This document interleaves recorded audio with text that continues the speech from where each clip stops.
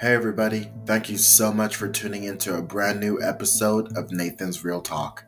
In this podcast, we talk about true crime cases that not many people talk about. I'll dig deep and discuss all the facts. Are you ready? Because it's going to be a killer show.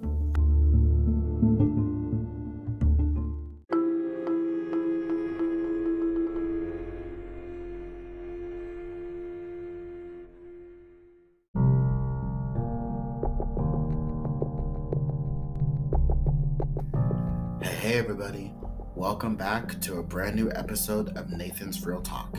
It is episode 13, and I am so excited. Now, before I start into this new case, I just want to give a huge shout out to my podcast agency and the social media team for helping me grow Nathan's Real Talk. Now, are you guys ready to get into this case? Okay, this is the case of The Boyfriend Did It. Let's go. Okay. In a quiet neighborhood in Tampa, Florida, Erica Richardson is full of excitement and nerves about her first date in a long time with John Friedgen. Erica is more of an introvert and really doesn't go out much, especially on dates. John, on the other hand, has a rep for being a ladies' man or a womanizer. So that Britney song was definitely about him. Okay. But that night, they hit it off, and even her mom, Imogene, thought they looked good together. First saw them together, they looked nice, and I thought that, they would make a nice couple. Okay, cool. John for sure swept Erica off her feet, and the two were just attached at the hip, completely inseparable. But some of her family and friends thought that the relationship was moving too fast. But Erica was certain that John was the one, her Mr. Right. Was she wrong? The trouble started shortly after John moved in. So he moved in? Damn, girl.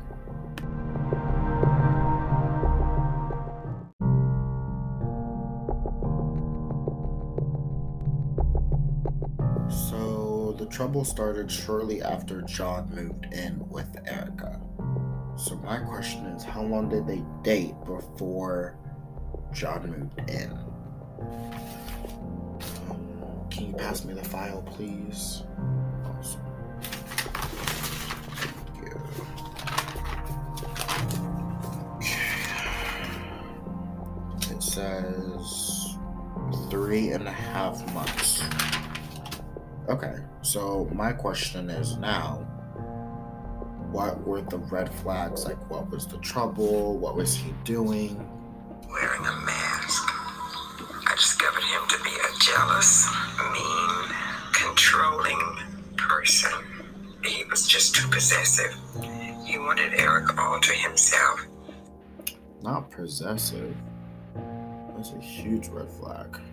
More than was he possessive, he wanted to isolate her, not only from her family, but from friends too. And that was her dad. Goodness. Over the next several months, the relationship started to unravel into dangerous waters. John had wild mood swings and would always call Erica at work. Not at work, not when she's trying to get that money. Erica was a pharmacy technician, by the way. And anyways, John would call her and accuse her of being unfaithful. John was then kicked out of the house, but his erratic behaviors continued. He then began showing up at Erica's job unannounced, harassing and threatening her.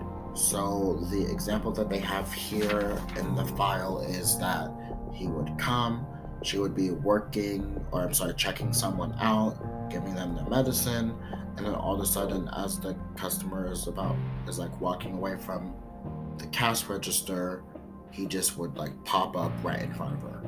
One, that's freaky. And then he would be like, "Who was that? Who were you just talking to? Is that the guy you're cheating on me with?"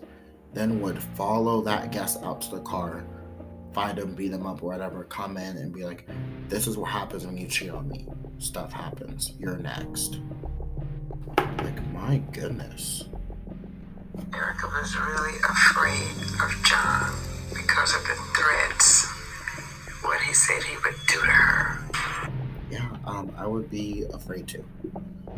Erica then filed a restraining order. Still, John would show up at her house at all hours. So he did not care about the restraining order.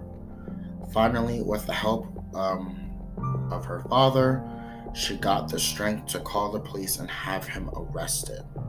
Now, despite the warnings of jail time, John continued to stalk Erica. Like, holy still? My God. Okay, on Saturday, and at this time they're broken up, okay?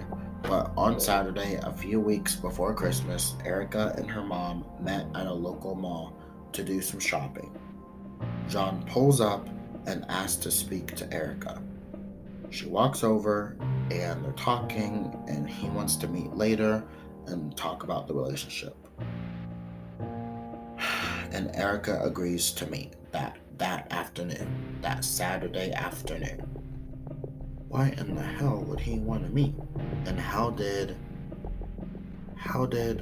the world did